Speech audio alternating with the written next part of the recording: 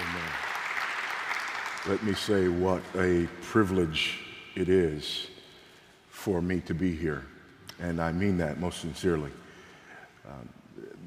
All of us know what it is like to have your life influenced by those men whom God uses so tremendously, to listen to them on the radio, to read their books, and so on.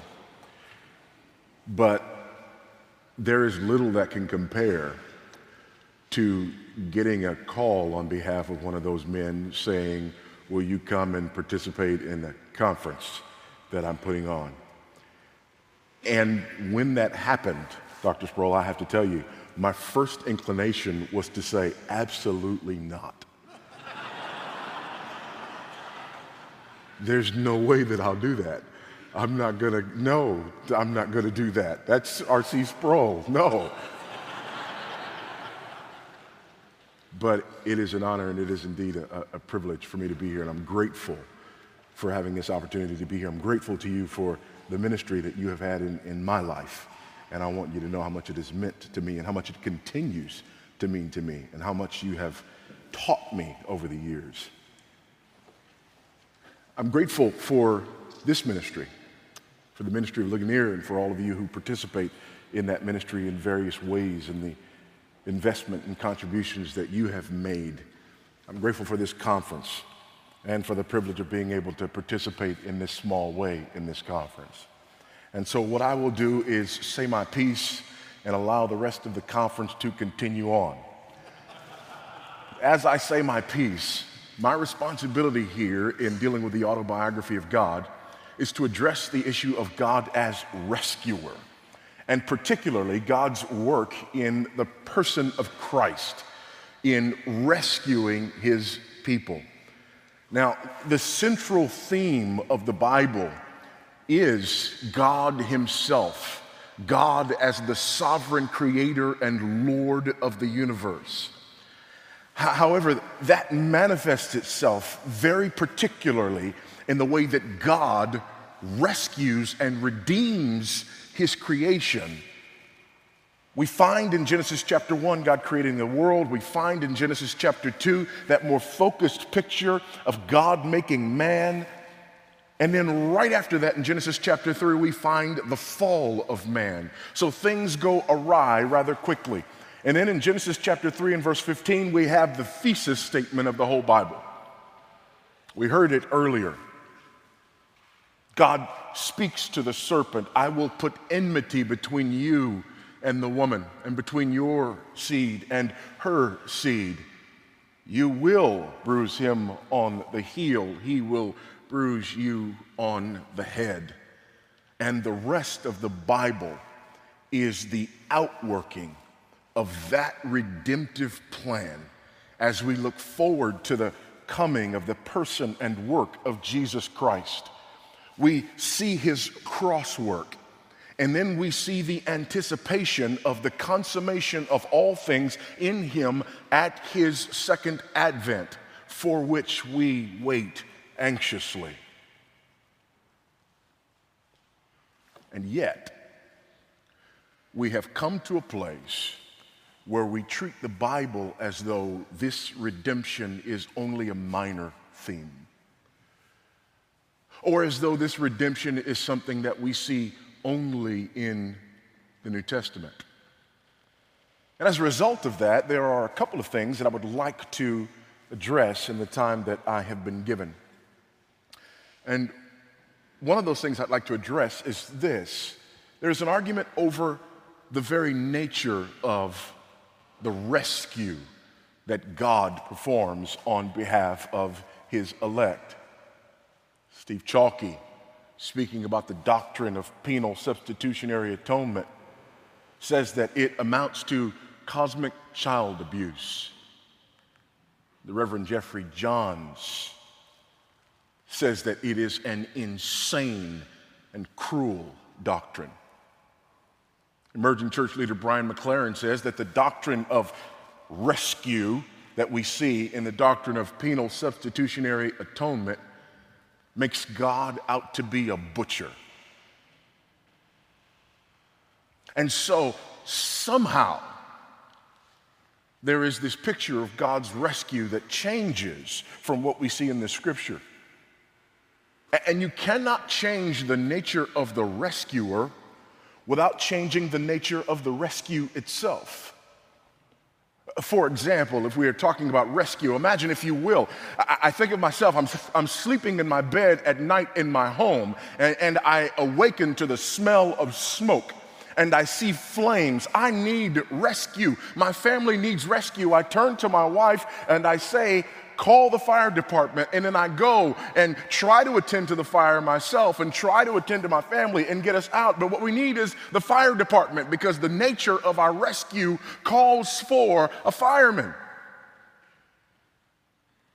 However, if I awaken in the middle of the night and hear a burglar coming into my house, I don't call the fire department.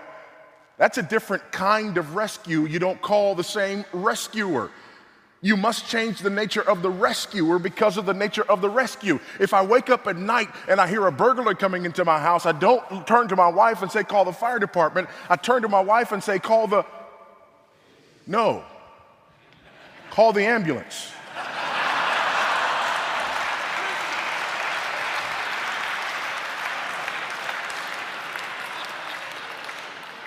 You get your gun, I get mine. You go left, I go right.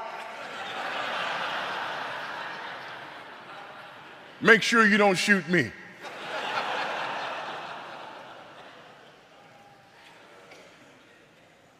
But when you change the nature of the rescue, you inevitably change the nature of the rescuer. But you also change your understanding of the need of the one rescued. What do we ultimately need? If I don't need penal substitutionary atonement, what do I need? And there are various commentaries offered. There are those who argue that what I need more than anything else is to be at peace with myself. I need therapy.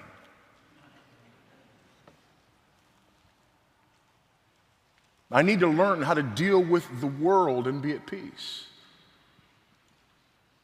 There are those who would argue that what I really need is social justice. I need for the scales to be balanced, and somehow that will make everything all right. Others would argue that what I really need is to be educated. And by that, what they mean is I need information and certification. Because after all, that's the key to answering all of my greatest problems. See, when we determine that man's greatest need is something other than the rescue that he finds in the person and work of Christ, it changes the way we look at God, and it changes the way we look at man. It changes the way we look at the scriptures.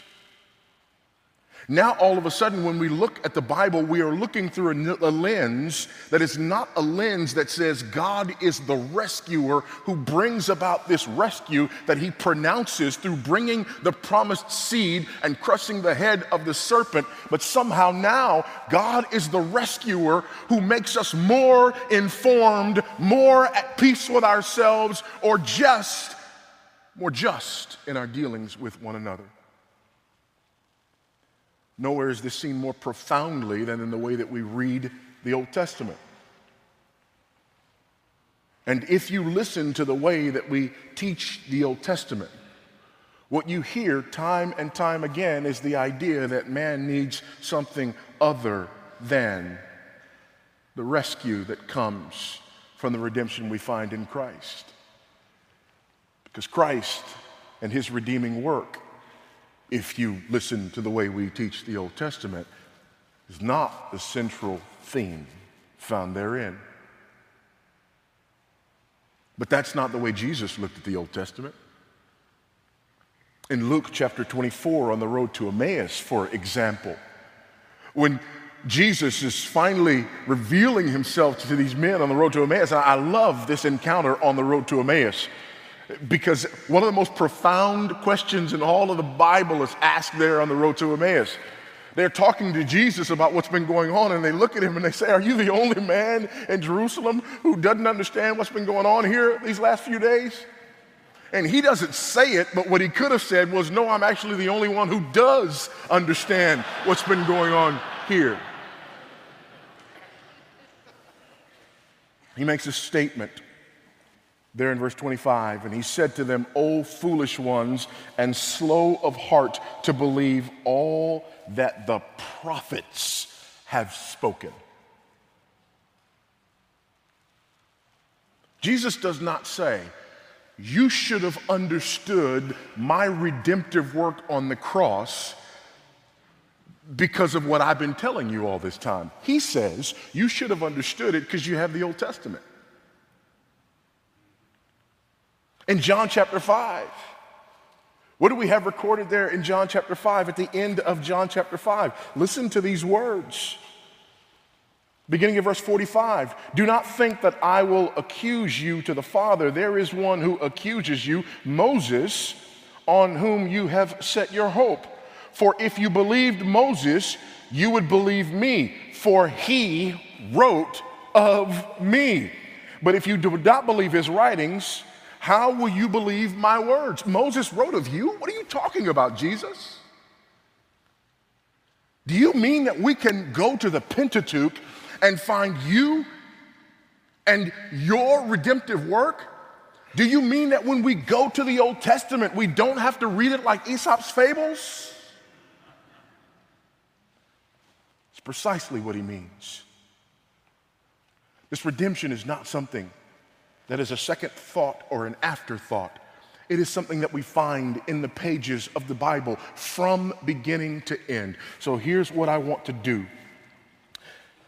I want us to turn to a very familiar Old Testament passage, and I want us to see Jesus in all his glory. Now, as we do this, we must be careful. Here's what we don't do. We don't go to the Bible and allegorize it so that every little thing that we find there has to somehow symbolize some aspect of Christ. So we have to be careful there. But the other thing that we do is we don't go to the Old Testament and somehow read it as though Christ's redemptive work is insignificant. So what I want to do is go to a familiar passage in the Old Testament so that we can do a number of things. Number one, I want us to examine the way that we're used to looking at Old Testament scripture and repent. If you can't say amen, you ought to say ouch, all right? That's what I want us to do. Two, I really want to go to a familiar passage of scripture because I want us to refocus our lens. I want this to be striking. Three, I want us to see Christ in all of his redemptive glory. And then finally, I want us to have a pattern and a hope as it relates to the way that we deal with the Old Testament in general. All of that, yes, in that amount of time. Genesis chapter 41. In Genesis chapter 41, we find the story of Joseph. And not just the story of Joseph, we find what is considered to be the apex in the Joseph story. In Genesis chapter 41, Joseph has already been in the pit. He has already been with Potiphar, and now he's been in prison, and he finds his way to the palace. All of that has already happened, and it is this moment at which he stands before Pharaoh, and Pharaoh announces his approval of Joseph. Joseph has interpreted 3 pairs of dreams in order to get to this point. By the way, that's very important. The first pair of dreams gets him into the pit, by the way. That's in Genesis chapter 37. There's 2 dreams. And the first dream, he comes to his brothers who already hate him, and as though it was a good idea, he tells them about his dream that basically foretells them bowing down to him. That didn't go well. He had another dream. And now not only does he tell his brother, but he tells his father. That goes even worse. It is after this that we see him in the pit. After being in the pit, eventually we see him in the prison. In prison, there's another pair of dreams, the baker and the cupbearer. One ends marvelously, the other, not so much. It is that pair of dreams that leads to his eventual release, although still 2 years later. And now he stands before Pharaoh, who asks for the interpretation of a pair of dreams. He interprets this pair of dreams. There are the ears of corn, the healthy ears, and the sick ears. And the 7 sick ears gobble up the 7 healthy ears. There are the 7 healthy cows and the 7 sick cows, and the 7 sick cows gobble up the 7 healthy cows. And he looks at Pharaoh and says, there are going to be 7 years of plenty followed by 7 years of famine. Store up during the years of plenty so that you have food to eat during the years of famine. And it is at this moment that we see what, for the most part, is considered the payoff in Joseph's life. And so in Sunday school, here's how it goes. Joseph was hated by his brothers. Have you ever been hated by anybody? And because they hated him, they mistreated him. And after they mistreated him, he went through some bad circumstances. Have you ever experienced bad circumstances? Yes. But because he endured the bad circumstances, he held on, and God was with him. And as a result of that, God elevates him to the second highest position in all of Egypt. The moral of the story is, if you will but trust God, even when people despise you, God will eventually reward you and elevate you to a position of prominence, just like Joseph.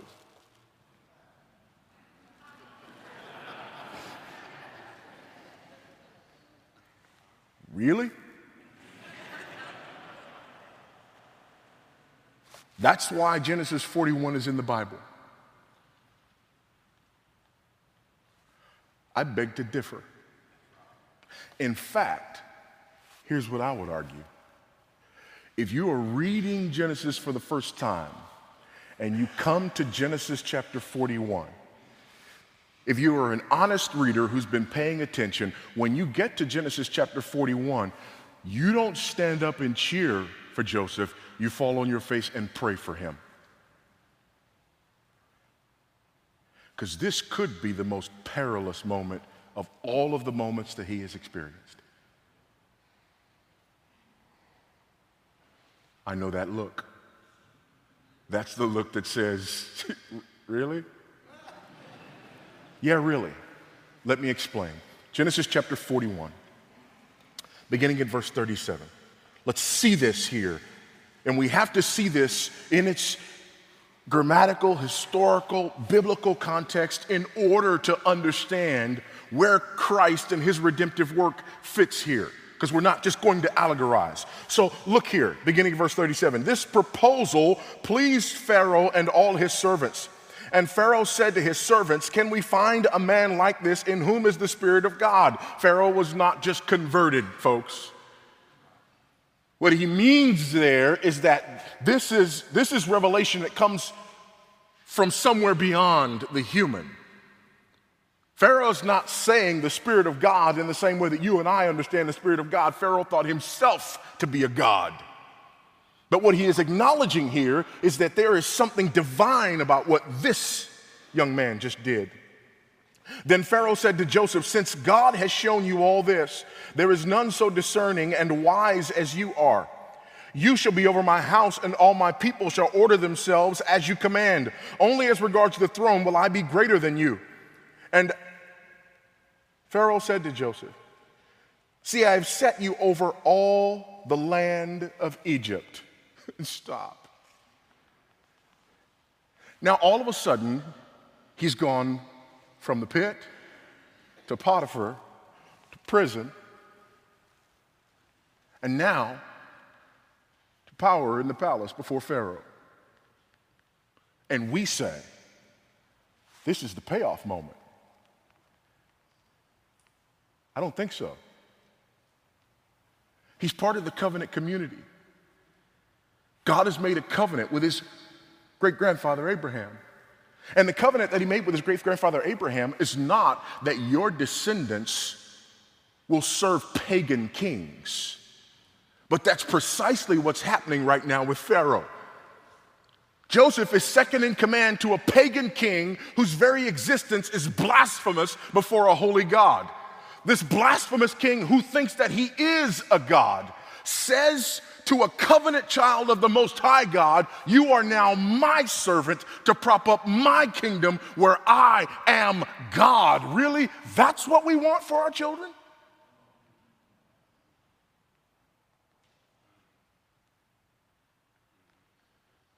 Mamas come crying to their pastors when this happens to their sons.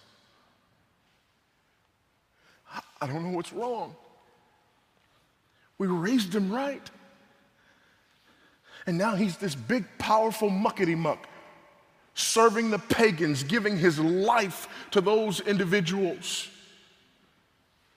No longer committed, it seems, to the covenant people of God. It's not scriptural, but it's true. Lord Acton was right. Power corrupts. And absolute power corrupts absolutely. And now here he is in power. Jesus warns about power, does he not? About those who lord it over others, and about those who would be great being servants, not being in power, certainly not having pagan power. But there's more. Then Pharaoh took his signet ring from his hand and put it on Joseph's hand and clothed him in garments and fine linen and put a gold chain about his neck. And he made him ride in his second chariot, and they called out before him, bow the knee.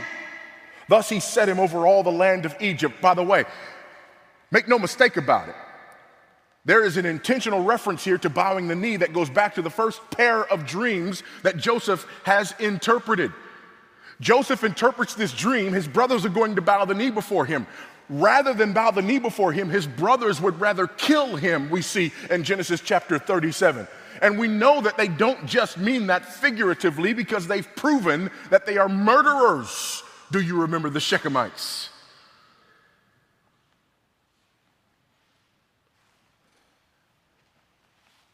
Your family didn't accept you. The covenant community didn't accept you. But that's okay. The pagans will bow the knee. But not just that. He's got the signet ring. He's got the linen clothing.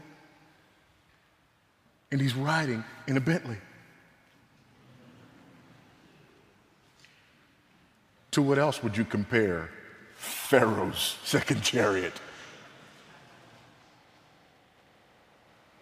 Now, not only does he have pagan power, but he has pagan wealth.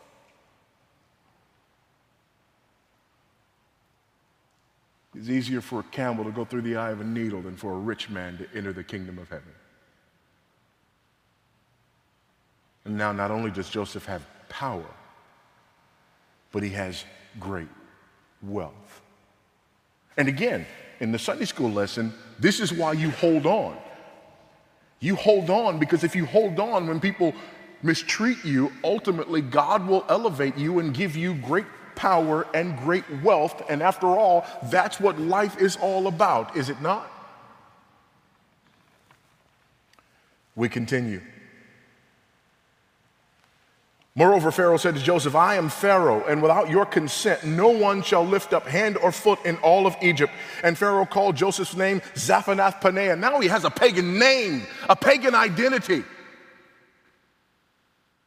Are you beginning to see this? Here's what's ironic to me. We get to Genesis chapter 41 and we say, this is the payoff moment. Really? This is the payoff moment. Yes, of course this is a payoff moment. All I've seen so far is that this man is serving a pagan king. He has pagan wealth and all the accoutrement that goes on with being in power in a pagan culture, and now he's been given a pagan identity. Why is it that in Genesis chapter 41 we praise this, but in Daniel 1 we decry it?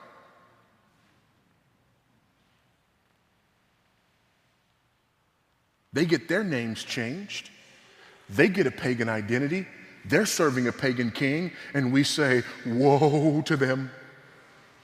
This guy gets the exact same thing. And in fact, it's his story that would have given Daniel, Hananiah, Mishael, and Azariah the courage to continue on in Babylon. Why? Because they want pagan wealth, and that's what Genesis 41 is all about? No.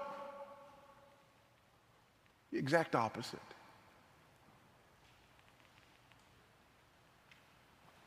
There's a final piece of the puzzle. And he gave him in marriage Asenath, the daughter of Potiphar, priest of On. So Joseph went out over the land of Egypt. Now he's got a pagan wife. Let's recap. God makes a covenant with his people.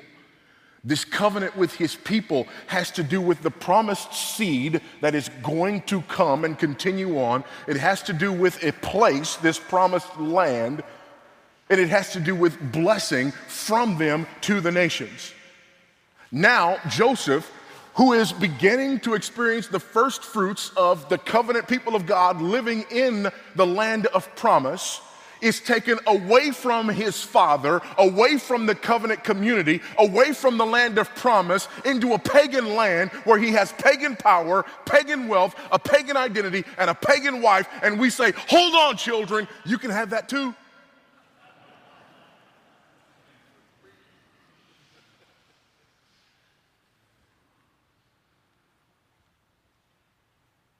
If this is the way we interpret Genesis chapter 41, why do we get angry if a young man grows up, leaves the church, marries an unbeliever, and then gives his entire life to a corporation living in order to attain material wealth and completely ignoring the spiritual side of his life?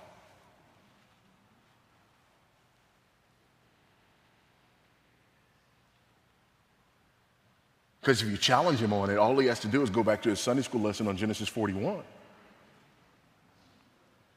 and say, why are you angry? Shouldn't you instead be telling your friends, look at what happened to my boy because he endured hardship?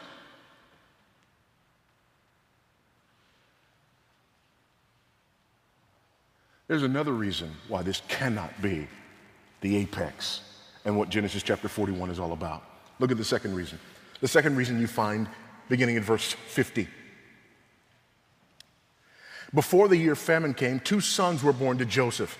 Asenath, the daughter of Potiphar, priest of On, bore them to him. He's got 2 sons who were born. By the way, born by whom? Asenath, the daughter of Potiphar, priest of one of the 2 most powerful pagan priesthoods in all of Egypt. She's the one who bore them to him. So now he's having children. Now, watch what happens here in the naming of his sons, and you will discover that Joseph doesn't think that Genesis chapter 41 is the payoff moment.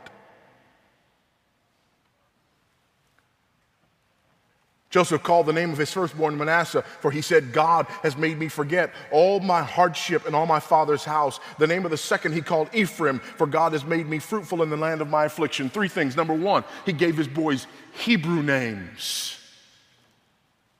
He did not give them Egyptian names. He says to everyone who is paying attention, I do not consider myself an Egyptian. I'm a Hebrew. I'm a member of the covenant people of God. I am not one of these people. This is not my payoff moment. This is not as good as it gets. Secondly, the name of his firstborn boy. I've forgotten all my hardship and all my father's house. It's very difficult to translate this from the Hebrew, but that name Manasseh does not mean I have forgotten that I belong to my father's house. It can't mean that because he gives him a Hebrew name. What does it mean? It means that I have forgotten all of that hardship in my father's house that led me to this place. Can I give you my own translation of what the name Manasseh means? The name Manasseh means I let that stuff go. That's what Manasseh means. I do not choose to define myself by the difficulties that have encountered me up to this point in my journey with God. Oh, Joseph, embrace Egypt. Egypt embraces you and your family didn't. I let that stuff go. Oh, Joseph, embrace Egypt. Your brothers did not want to bow. These people do. I let that stuff go. Joseph, embrace Egypt. It was because of your brothers that you spent years as a slave. I let that stuff go. Embrace Egypt. It was because of your brothers that you ended up in prison. I let that stuff go.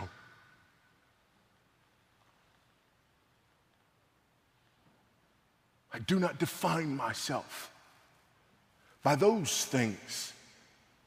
Instead, I look to the promise of God. The name of his secondborn, Ephraim. God has prospered me in the land of my affliction. Did you catch that?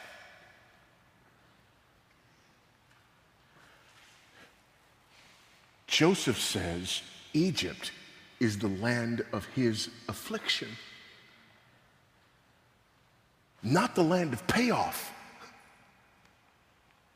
Egypt is the land of his affliction. Yeah, but you're rich here. It's the land of my affliction. Yeah, but they love you here. It's the land of my affliction. Why? Because this is not what I was living for. I'm a child of the covenant. I'm a child of the one true God. I'm a servant of the King of heaven.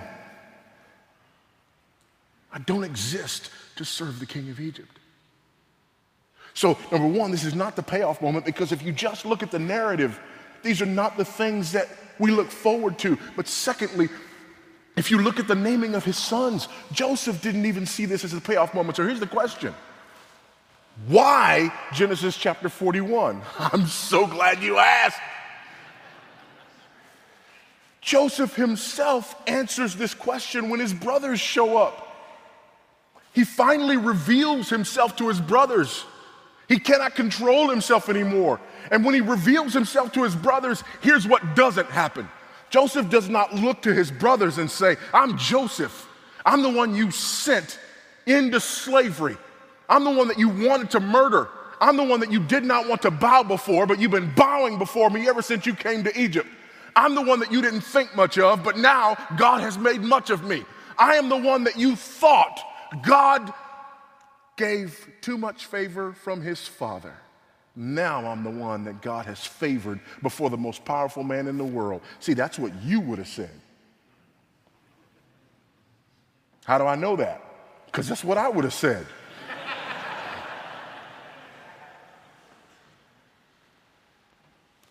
But what does Joseph say to his brothers? I'm your brother, Joseph, when you sold into slavery. And just when they could feel the noose around their necks, he says, do not be angry with yourselves, because God sent me here.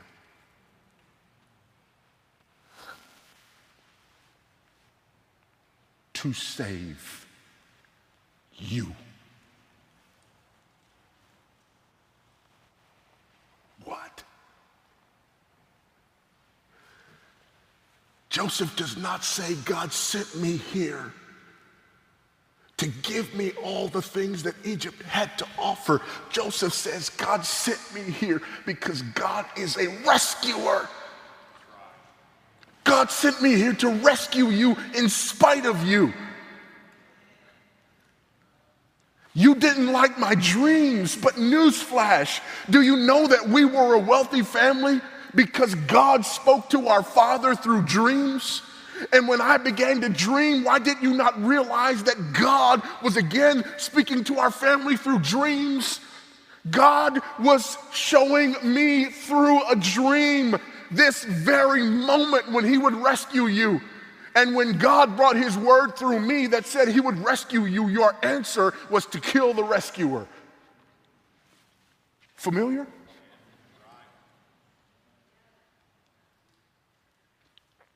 But I'm not mad, because I let that stuff go. And this is not my home. But if Genesis 41 wasn't about Joseph, who's it about? Actually, briefly, let me explain. God makes a promise in Genesis chapter 3 and verse 15. This promise involves the promised seed. He pronounces this promise and a curse against the serpent. The serpent believes exactly what God says, which is why in Genesis chapter 4 we have the first murder. What is the first murder? The seed of the serpent, Cain, kills the seed of the woman, Abel. What happens after that? In chapter 4, at the end of it, on into chapter 5, we get the announcement of the coming of Seth and the restoration of the godly seed. Then in chapter 5, we get a genealogy. And so there are 10 generations from Adam to Noah through the godly line of Seth. God wipes out the world in the flood, and he preserves Noah, Shem, Ham, Japheth, and their wives. Why is this important? Because you got to have husbands and wives in order to have seed. The seed that was promised still had not come to fruition. Eventually, you come to a man named Terah who has an offspring by the name of Abraham. God makes a promise to that man named Abraham, and this promise involves, among other things, seed. But this promise is rather significant because he and his wife, particularly his wife, too old for seed. So how do you get promised seed if the seed-bearing woman is too old for seed? The answer is God must intervene. No. The answer is we got to find somebody else. Hagar. Wrong answer. God didn't say a seed, he said the seed. Ishmael was a seed, but not the seed. Isaac is the seed. Isaac then goes on, and they have twins. Which one is it going to be? Certainly it's going to be the older. No, this is not about birth order. This is about election. The older will serve the younger. So it's not Esau, it's Jacob. Jacob goes forth, and if seed is going to come, certainly Jacob's got to find a wife. He goes to Laban, and he meets Laban's daughter and falls in love and thinks he's found the one.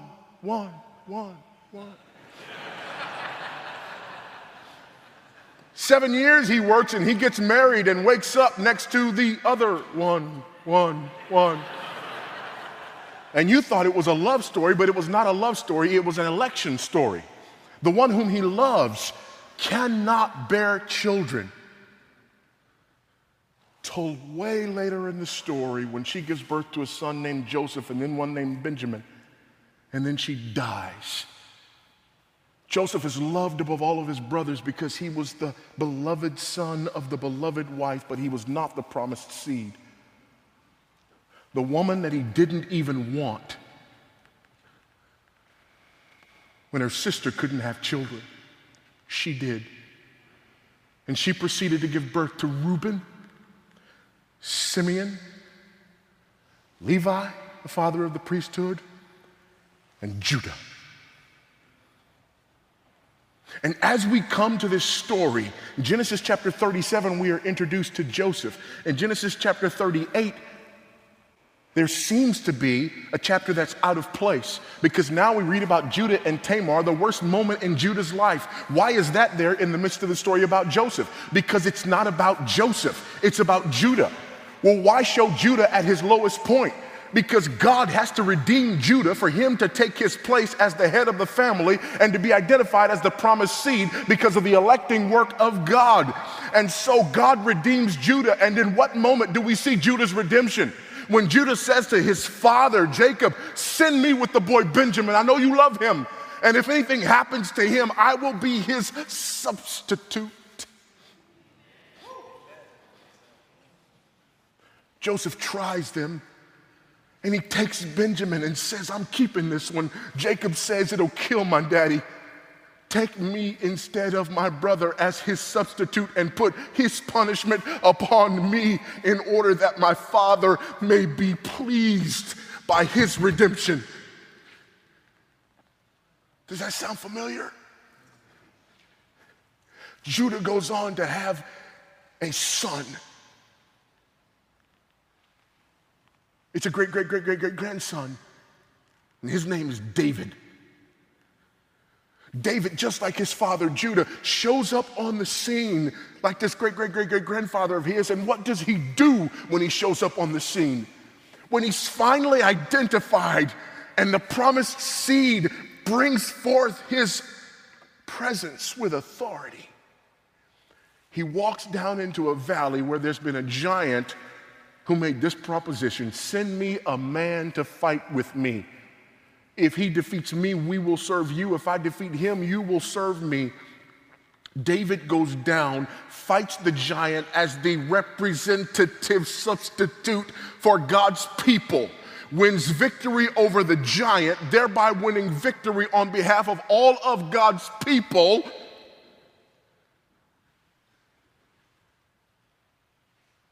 There's a covenant made with him. And that covenant promises the throne and the king, and great King David, descendant of Judah, eventually has a greater son who is a greater king, who is the Lion of the tribe of Judah. The New Testament opens up with a genealogy, and basically that genealogy screams the God who made a promise in Genesis chapter 3 has fulfilled that promise. These are the line of the promised seed who will crush the head of the snake. And what does great King David's greater son Jesus do? Like his forebears, David and Judah, he stands as a substitute on behalf of God's elect, lays down his life, accepts the wrath of God poured out upon him that he might win victory on behalf of God's people, that all of those who are found in him might be rescued.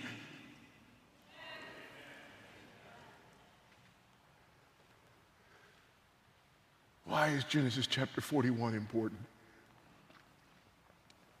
Because God rescues Joseph in order to rescue Judah, in order to rescue Israel, in order to rescue me.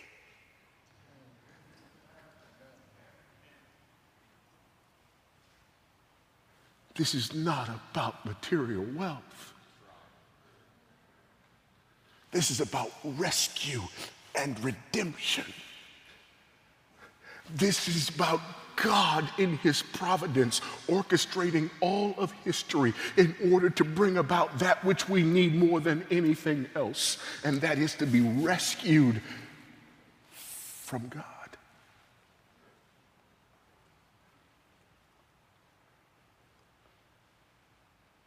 The first Adam ate, and we all died in him. The last Adam died, and as a result, we shall all feast with him. This is why not only Genesis 41, but the whole Old Testament matters and makes sense. Because it points to God's redeeming, rescuing work in the person of Christ.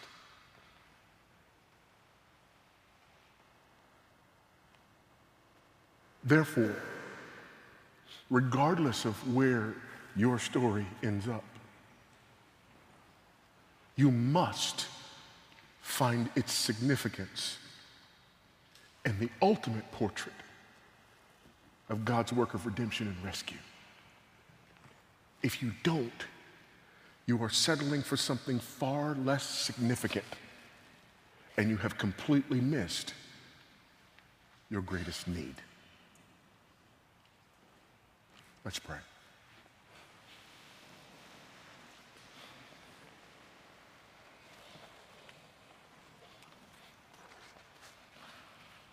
God, you are good. Your mercy is overwhelming.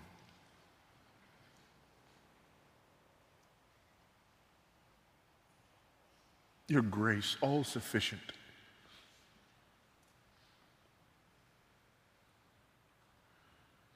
Forgive us, Lord,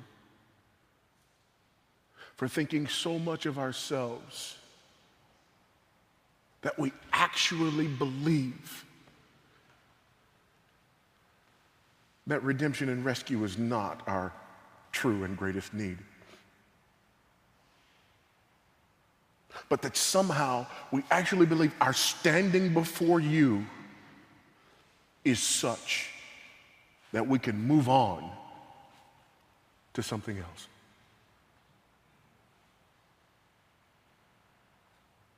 May it never be. May we be ever mindful of the fact that our greatest need is the redemption that is only found in the person and work of Christ.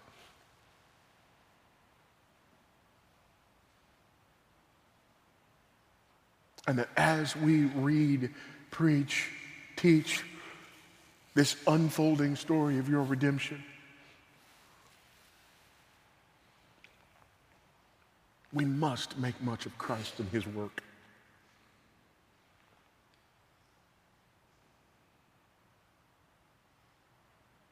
Our greatest need is not to be vindicated when people hate us. Our greatest need is to be vindicated because you hate us in our sin. Our greatest need is not to be delivered from the pit. Our greatest need is to be delivered from the penalty of hell. Our greatest need is not to be freed as slaves. Our greatest need is to be freed from the slavery of sin. Our greatest need is not to get out of prison. Our greatest need is to be made righteous, though we are indeed guilty. Our greatest need is not the material wealth that this world has to offer. Our greatest need is to realize that we are poor and wretched and miserable and naked and blind. Our greatest need is not to have favor with men. Our greatest need is to have favor with God. Our greatest need is not a Bible that points us to our best life now. Our greatest need is a Bible that points us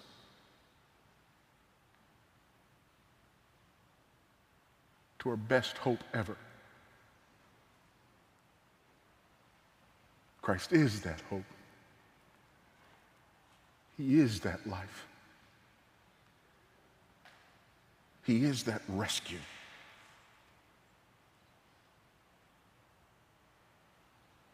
And it is him whom we love and adore. And it is in his name that we pray. Amen.